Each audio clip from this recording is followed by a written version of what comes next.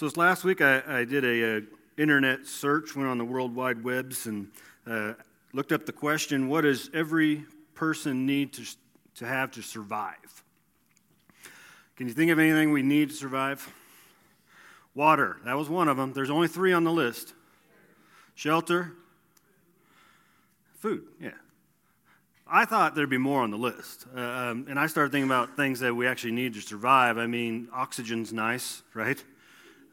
Gravity. If we didn't have gravity, we would all just kind of fly up in the air and maybe catch that thing that was flying in the air this last week. We need relationships.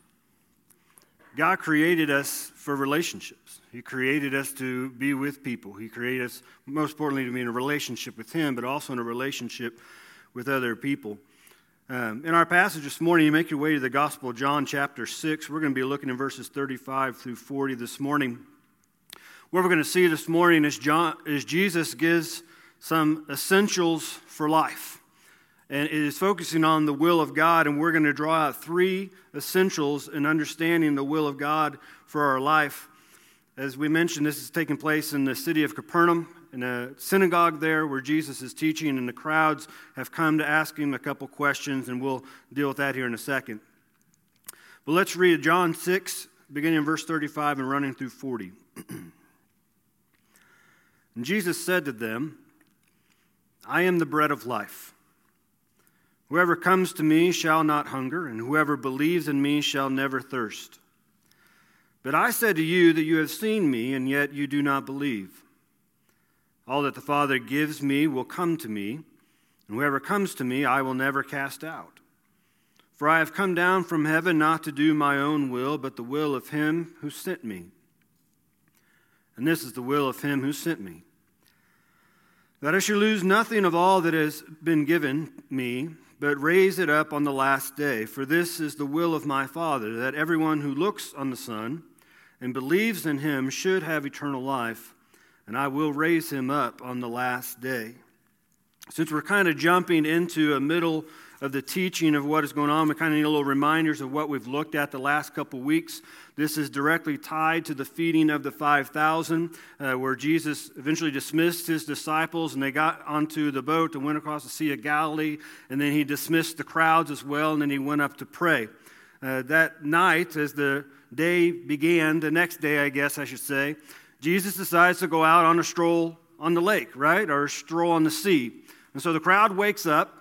They realize that Jesus is gone, but they also understand that he never got into the boat with his disciples the day before. And so they come to this conclusion that Jesus must have gone back to Capernaum, because that's where he did a lot of his ministry, and they were right in that conclusion. And last week we looked in verses 22 through 34, which began this series of teaching by Jesus. The crowds come to him in Capernaum, and they initially want to know how and when did he get here. They were confused about his travel arrangements. Jesus doesn't answer that question. He doesn't tell him that, I just walked across the sea last night. And then they ask him another question, and wanting to know, how can we perform the works of God that we've been seeing you do? And finally, they ask him to prove himself to them. And they do that by using an inaccurate teaching from the book of Exodus in chapter 13 that deals with Moses and the manna that God gave to the Israelites as they wandered through the promised land.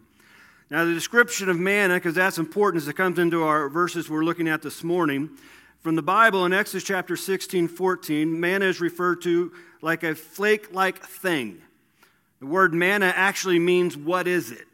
Because when the Israelites woke up the first morning and saw these flake-like things out in the desert, that's what they called it. What is it?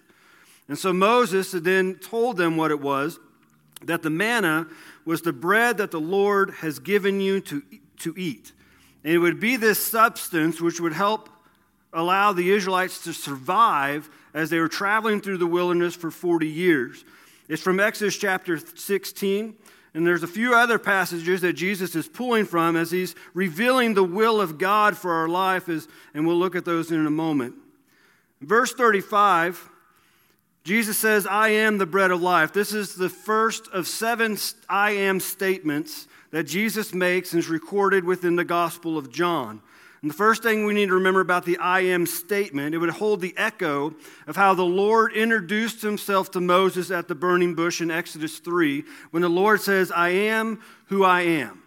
So this is holding a lot more weight than Jesus just saying, I am the bread of life, or we might introduce ourselves like, well, I am Pastor Mike.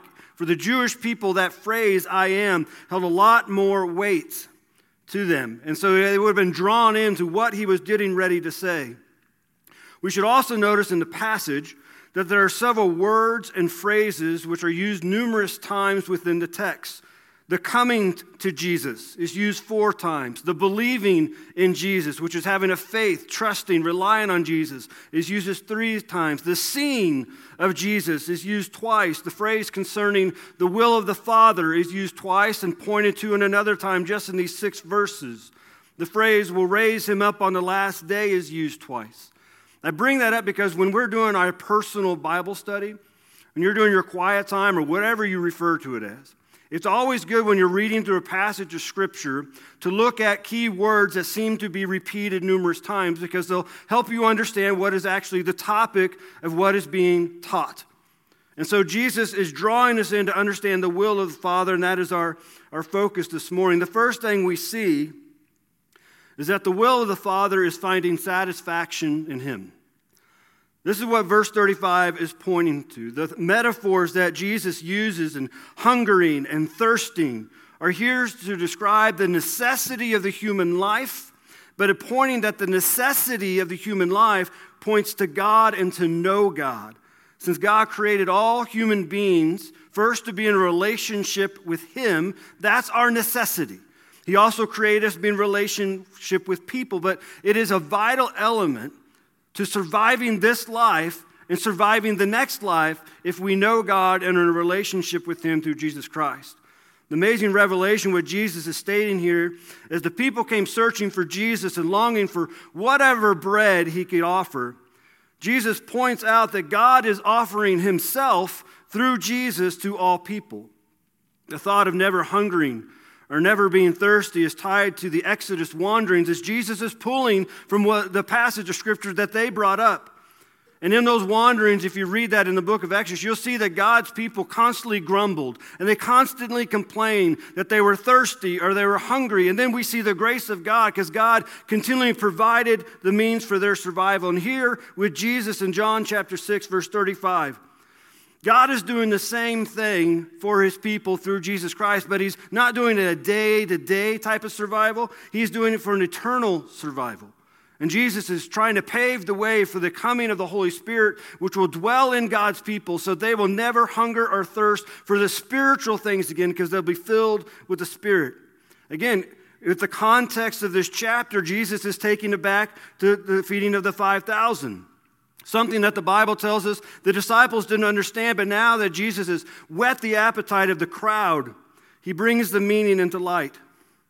The point is, we as people are to look to Jesus for all of our sustenance. He is the only one that can provide true life, and by the means, the life we are called to live in relationship with God. And as they listen to Jesus, as we get to read his words recorded for us, we are being told that Jesus is all we need. This is why we need full satisfaction in our salvation. We have found Jesus, and we have been restored back into a relationship with God that we receive only by faith in Jesus Christ. Jesus would drive home this necessity later on with the disciples in the upper room. In John chapter 14, he told his disciples that I am the way, I am the truth, and I am the life, and no one comes to the Father except through me. In John chapter 15, verse 5, he says, I am the vine, and you are the branches. Whoever abides in me and I in him, he is that bears much fruit. For apart from me, you can do nothing. Jesus gave these statements to his disciples, and we are allowed to read them and learn from them because Jesus' point was for us to have a life of joy. That's what he told his disciples later on. He says, these things I have spoken to you, that you that my joy may be in you, and that your joy may be full. These statements from John 14 and 15 are tied to what Jesus is teaching here to the crowds in John chapter 6. True satisfaction with and in life can only be found with, in, and through Jesus Christ. He is the one who gives life, and he is the fountain of life. And to survive this life and into the eternal, it is completely relying upon being satisfied with who Jesus Christ is. At feeding the 5,000, the crowds were satisfied. They got physically full. The problem is they were going to get physically hungry again.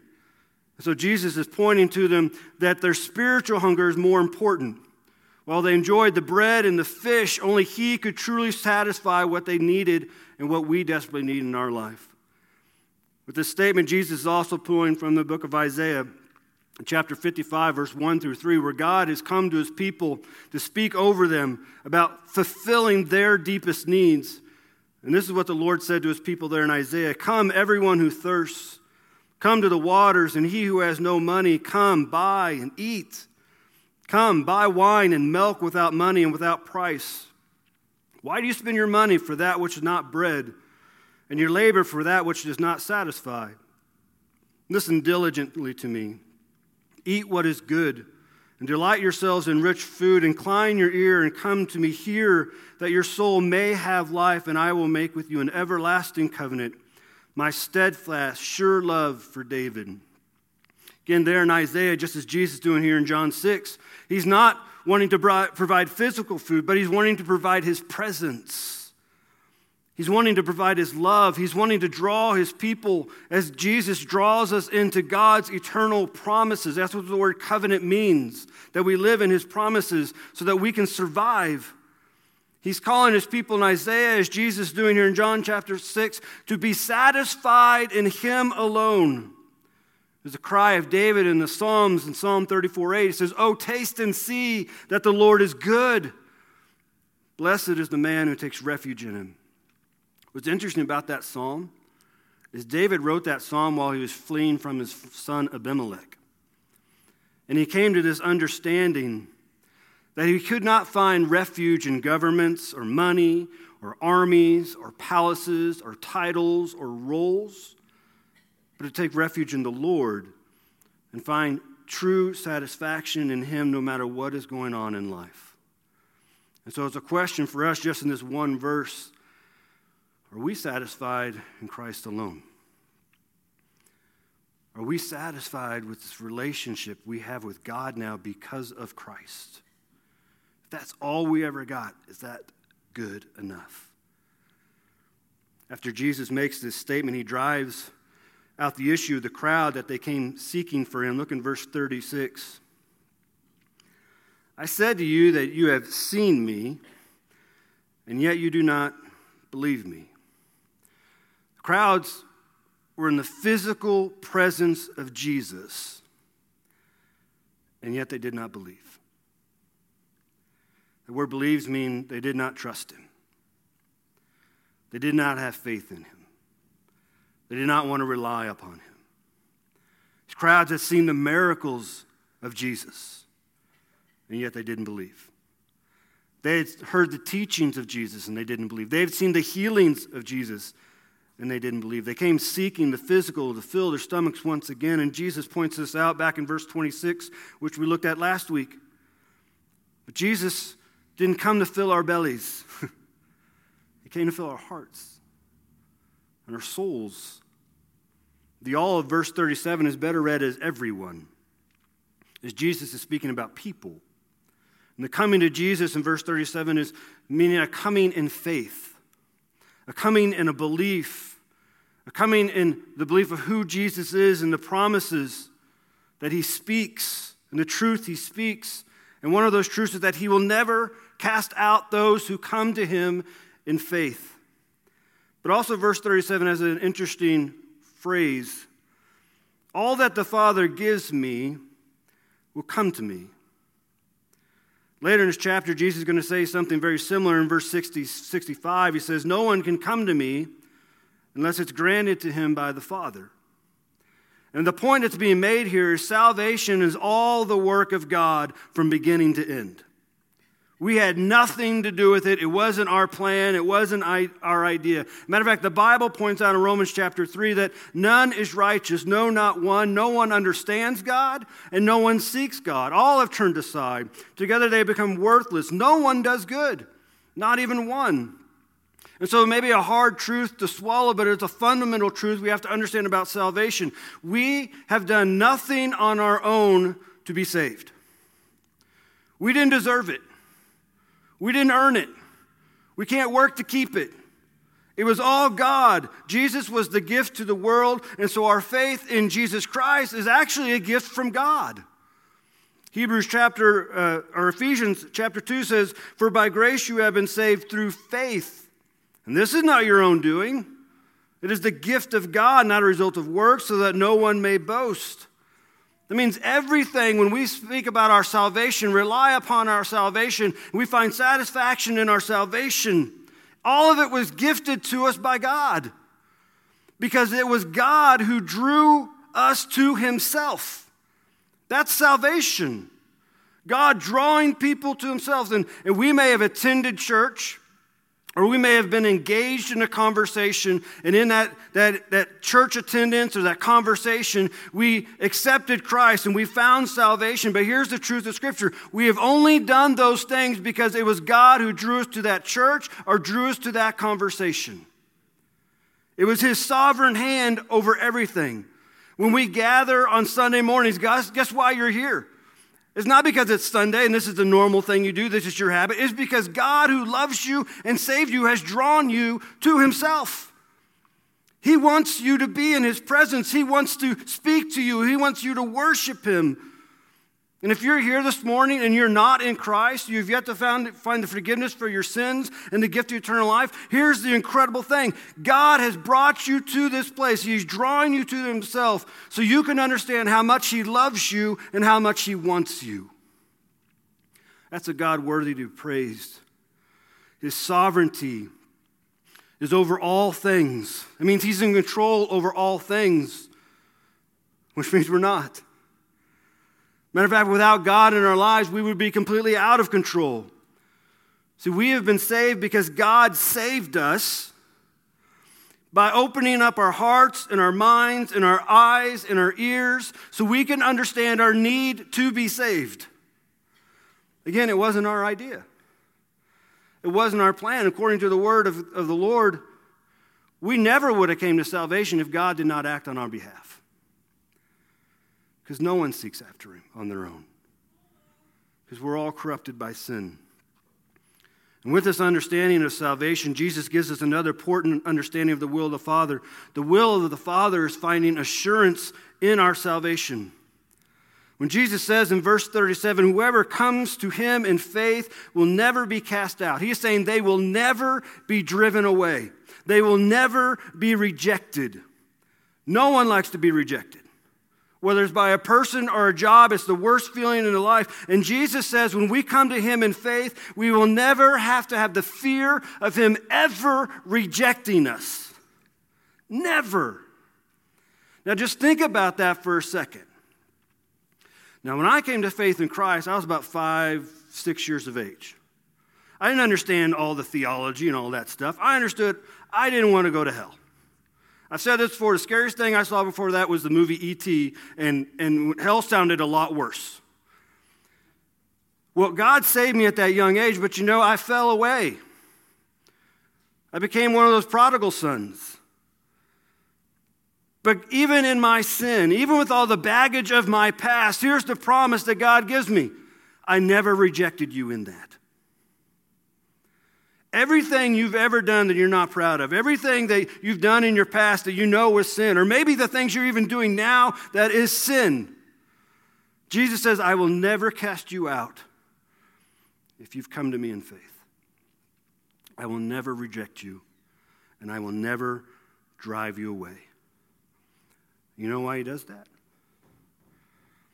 Because God is a Father who loves, and we are his children, and we belong to him.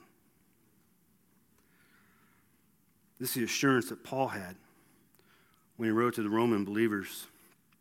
You may be familiar with this passage. He says, "What then shall we say to these things?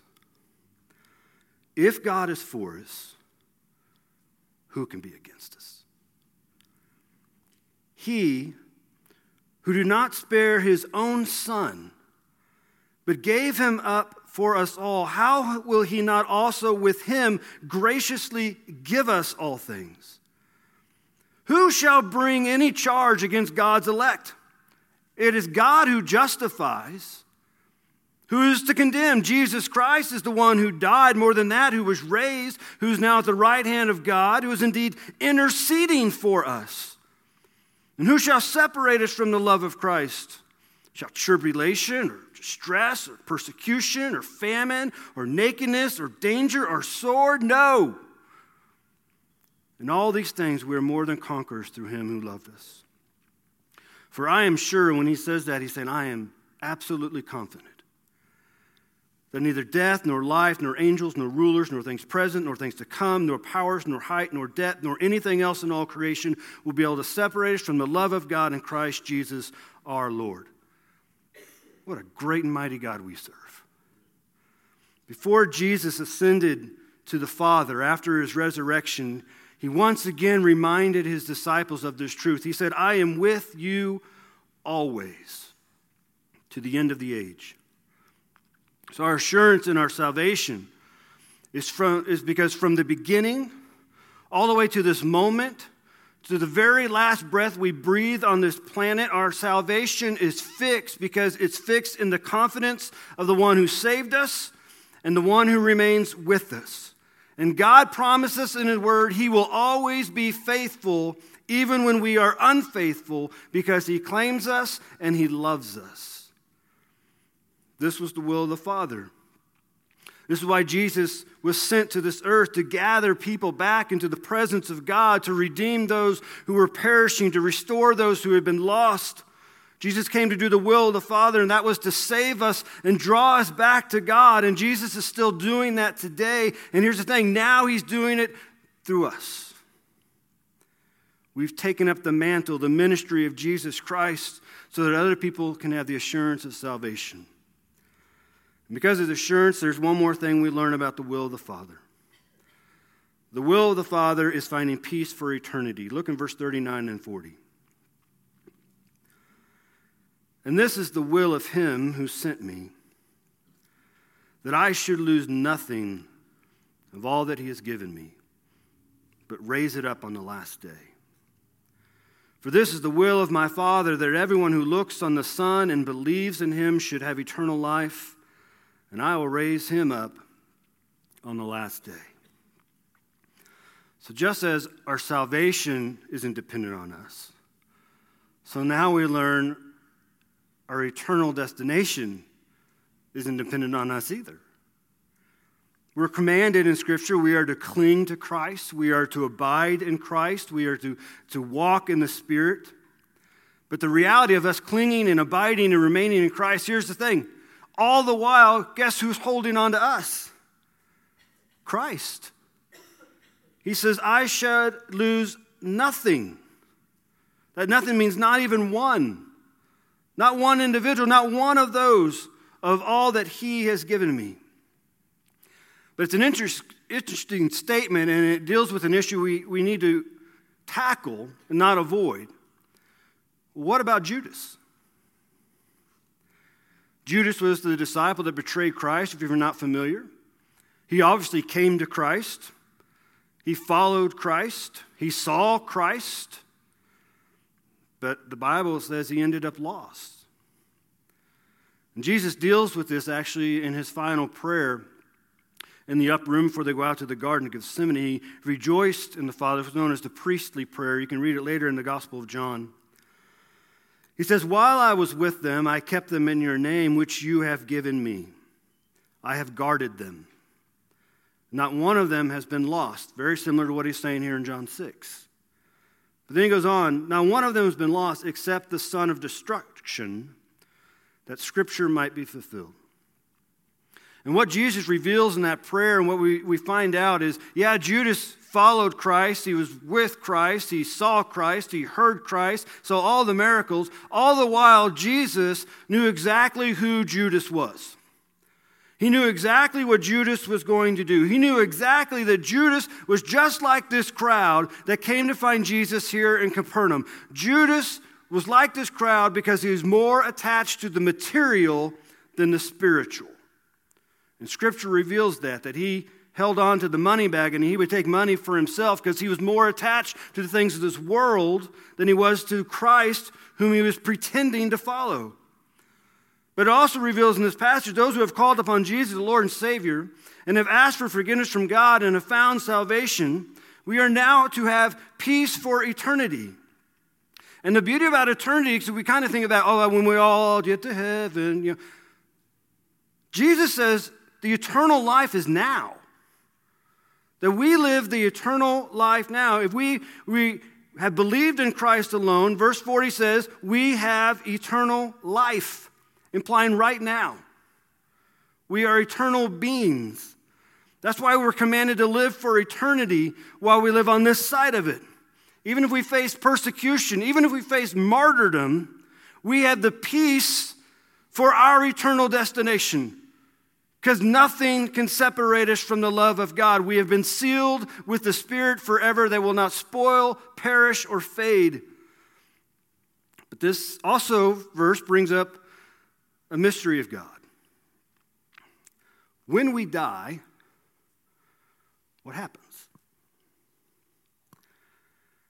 Jesus told the criminal on the cross in Luke 23:43, "Today you will be with me in paradise." Yet in 1 Thessalonians, we are told the dead in Christ will rise first. Twice in verse 39 and in verse 40, we're told by Jesus, "I will raise him or them up on the last day." Paul also wrote to the Philippian believers, "I am hard pressed between the two. My desire is to depart to be with Christ, for that is far better." So when we die, what happens? Do we go directly to heaven or something else? It's a question Jamie asked me a couple weeks ago, and I didn't have the answer for her, and I guess the Lord's preparing me for this moment this morning. Now, twice Jesus mentioned, as I pointed out there, 39 and 40, about being raised up on the last day. But if we're going to have peace for eternity, we need to know what God reveals, what actually happens when we die. Because I've done numerous funerals with believers, and one thing I always try to give assurance, reassurance with, is that they're in a better place now. Right? How many times have we heard that when we've been at a funeral of a believer? They're in a better place now. They're with the Lord. To be absent with the body is to be with the Lord. Now, numerous times in Scripture, death is referred to as sleep, which has caused some people to coin this phrase called soul sleep. And what soul sleep believes is that when we die, we are sleeping peacefully, awaiting for the return of Christ to be raised up, as the dead in Christ to be raised up first. Yet when you look what Paul was led to write by the power of the Spirit, he writes that he understood when he died, he was going to be with Christ. There was no soul sleeping. And so I had to do some research. I had to make a couple phone calls to people. One was my brother, to answer a question that I was wondering. When we die, do we go directly to heaven, or are we just kind of like hanging out in the coffin or our urn or wherever we've been put, waiting for Christ to return, and we're just kind of spiritually sleeping it away? Well, what I was pointed to, and I had to do some research, there's a doctrine out there that is called the doctrine of the intermediate state.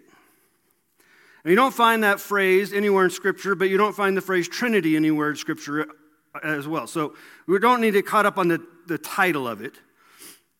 But Scripture does point to this doctrine. First off, let me give you some peace. When you die, you'll go to heaven. If you belong to Christ. If you are saved. If you die and you're not found in Christ, you go to hell. That's it. There's no either or. It's one or the other. Well, Jesus points out in his parable, in the rich man of Lazarus, that when we die, we go to heaven and we're in the presence of God. And so the intermediate state is when we die, we will not yet have our new resurrected bodies in Christ. We will be in the presence of God. We will be protected by God under the altar of God, which is pointed out in Revelation chapter 6. You can read it later if you want. It's chapter 6, verse 9 through 11. In this state, we are going to be fully aware. We're going to be aware that we are in heaven, and there are going to be people that we knew in life who knew us are going to be fully aware that they are not in heaven if they did not have Christ. That's what the parable of the rich man and Lazarus points out. People in hell are fully aware that they missed out on heaven. But we will be aware that we are in heaven, but we have not received our new bodies until the last day when Christ returns, and the first in Christ shall rise first. And so I don't know what sort of state we'll be in. Jamie joked, are we going to be like an orb flying around? I don't know. But until Christ returns to call all his people home, we will not have our new resurrected bodies. We will be in the presence of God. We will be in heaven. We will be fully aware of what's going on, but we will be in some different intermediate state. When Christ returns, it is then that the dead in Christ will rise first, which Jesus is pointing to in verse 39 and 40. Also, Paul writes about in 1 Thessalonians 4:16. And what that implies is when Christ returns, our dead bodies, wherever they are, will rise up because our soul and our spirit will be in heaven, and they will combine together. They'll come back together, and in that moment, we won't have that body, but we'll then be given our new resurrected body in Christ.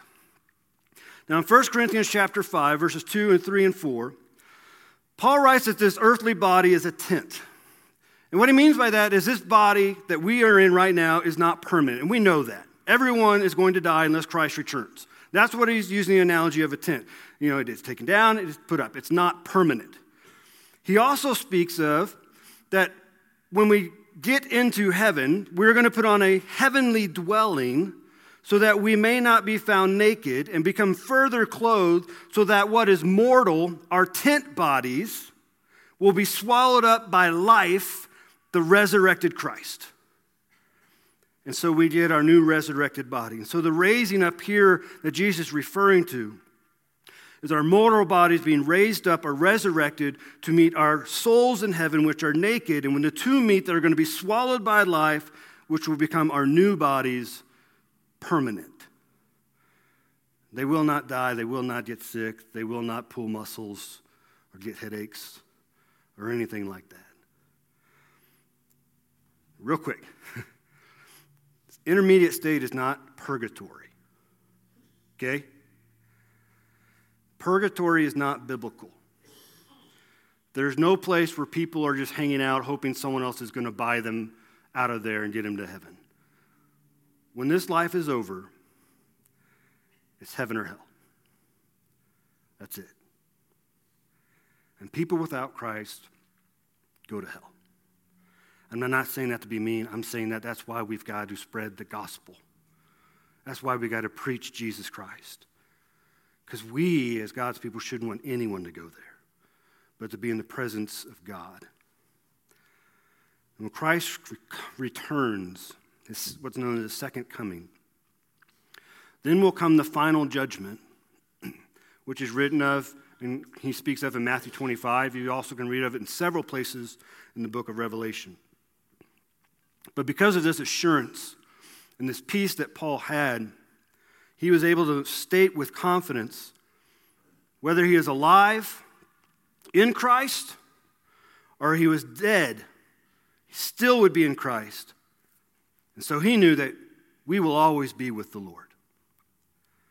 And because of the promise of eternal security that we're given throughout Scripture here in John chapter 6 and other verses in Scripture, this is why we can have the peace of God which surpasses all understanding. Our peace for eternity is that Christ will lose nothing of all that he has given me. And again, the word all in verse 39 is speaking of people. And the word he, or pronoun, is speaking of God. So the satisfaction, assurance, the peace of the Father's will is that we come to the Father only because he first came to us. And our salvation was given because the God who loves us moved on our behalf through Christ. It was all his doing. It was his will and his revelation of his love for you. Another reason that we can say he is worthy to be praised. But this then brings us to a final question. Are you in the Father's will? Verse 40. This is the will of my Father, that everyone who looks on the Son and believes in him should have eternal life, and I will raise him up on the last day. Are you in the will of the Father? Have you placed your faith and your trust in Jesus Christ and him alone for the forgiveness of your sins and the gift of eternal life? And if you're here this morning and you're not sure, or you're here this morning and you know for certainty you haven't, God has made it so easy to accept this gift. It begins by admitting to God that you are a sinner. The word sin means you fall short. You missed the mark. And you admit to God that you're a sinner. But you believe that God loved you so much, he sent his only Son, Jesus Christ, to this earth to live a perfect life that you couldn't. To die on the cross for your sins and then rise again to show that he has the authority and power to forgive you for your sins. And that means past, present, and future. And if you're here this morning and you know that to be true, and you believe that's what God did for you, the Bible says then you must confess Jesus Christ as your Lord and Savior, and here's the promise, and you will be saved. We're going to come to this time of invitation. And if you need to come and accept Jesus Christ for the first time, I'm just going to ask you to come down and sit down in the front row. We'll pray together. We'll celebrate together. But man, God is good. He loves us so much. Let's praise him for that. Let's pray together. Father, thank you for this day. Thank you for your grace and your mercy and your divine plan. And Lord, we don't even have that all figured out, and we can have big words and big phrases and big titles for things, but Lord, we still don't have that all figured out, and you still love us. Lord, thank you that nothing can ever separate us from your love. But Father, there's someone here this morning that needs to accept you as their Lord and Savior for the first time. I pray that your Spirit would come upon their heart, they would understand that, and they would respond. And Father, we love you, and we ask you to continue to be glorified in this time. We pray this all in the name of Jesus.